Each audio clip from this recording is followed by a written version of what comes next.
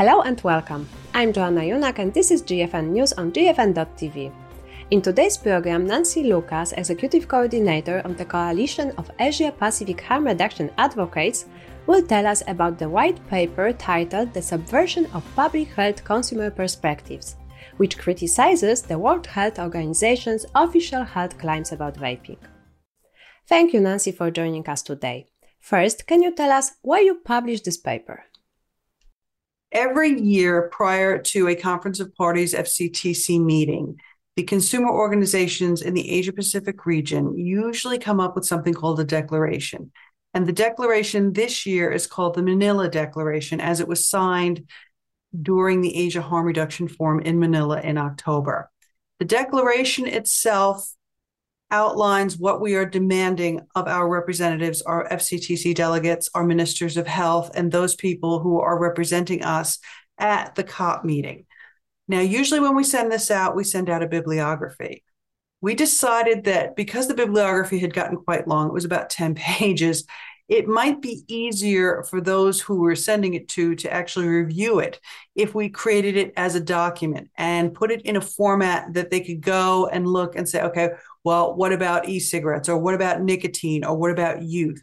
So that was the reason why we came out and created the actual white paper to send to delegates, ministers of health, and any other public health official or organization that may be involved in that COP process. What are the key points of this paper and why is it significant?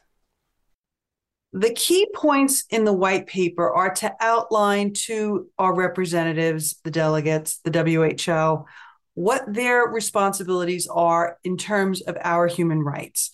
Now, one of the things that seems to happen every year at the FCTC COP meeting is that it is a closed-door meeting, and civil society, such as consumers, are excluded from those discussions, sometimes for very nefarious reasons.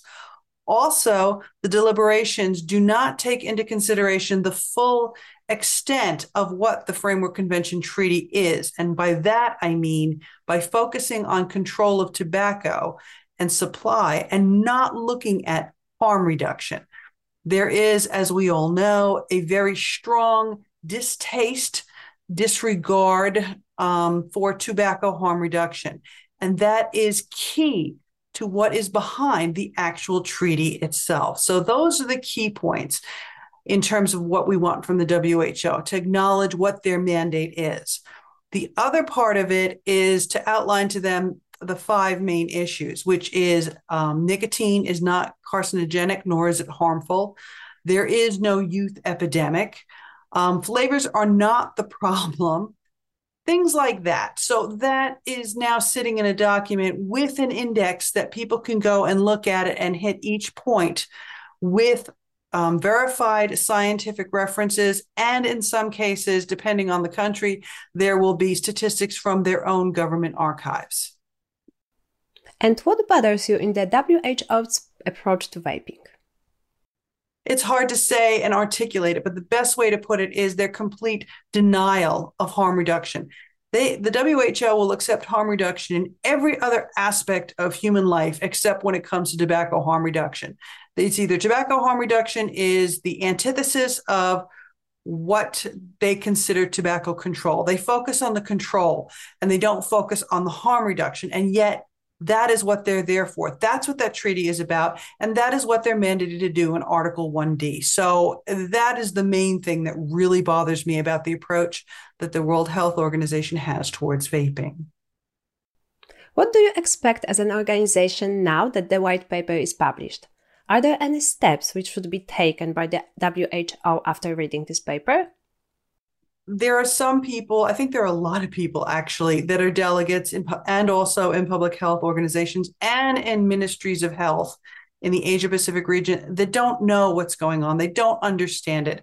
They take what is given to them by whomever to say, listen, this is what's going on and this is what you need to do. These are busy people. I mean, we're talking post-COVID. I mean, some of us are still dealing with COVID. We're talking about people where you look at vaping as a very small part of what they're mandated to do. And in order for them to make informed choices, in order for them to develop regulatory policies that are risk proportionate, they need to have the full cadre of information. They need to have the objective information to make the right decisions. And that is what we're kind of hoping. This is what this paper is going to do. It's going to give them information that they previously had not been exposed to for whatever reason. And at the very least, question what they're being told, and perhaps maybe even look deeper into it and then be able to educate themselves so that they can better represent their people in their countries. When I think about the steps that the WHO should take, the first one is look at your mandate. Look at what you're supposed to be doing as a public health organization. Look at your articles. Look at the entire treaty, not the cherry-picked articles and points that are in there that are easy to do. Because the treaty itself, even though I believe that at this point in time it's probably outdated, it still is valid. And there are parts of that have not been activated. There are parts of that have not been discussed or implemented. That's what they need to do. They need to go back to basics. They need to go back to the science. They need to go back to the evidence, and they need to go back to their main mandate of protecting public health.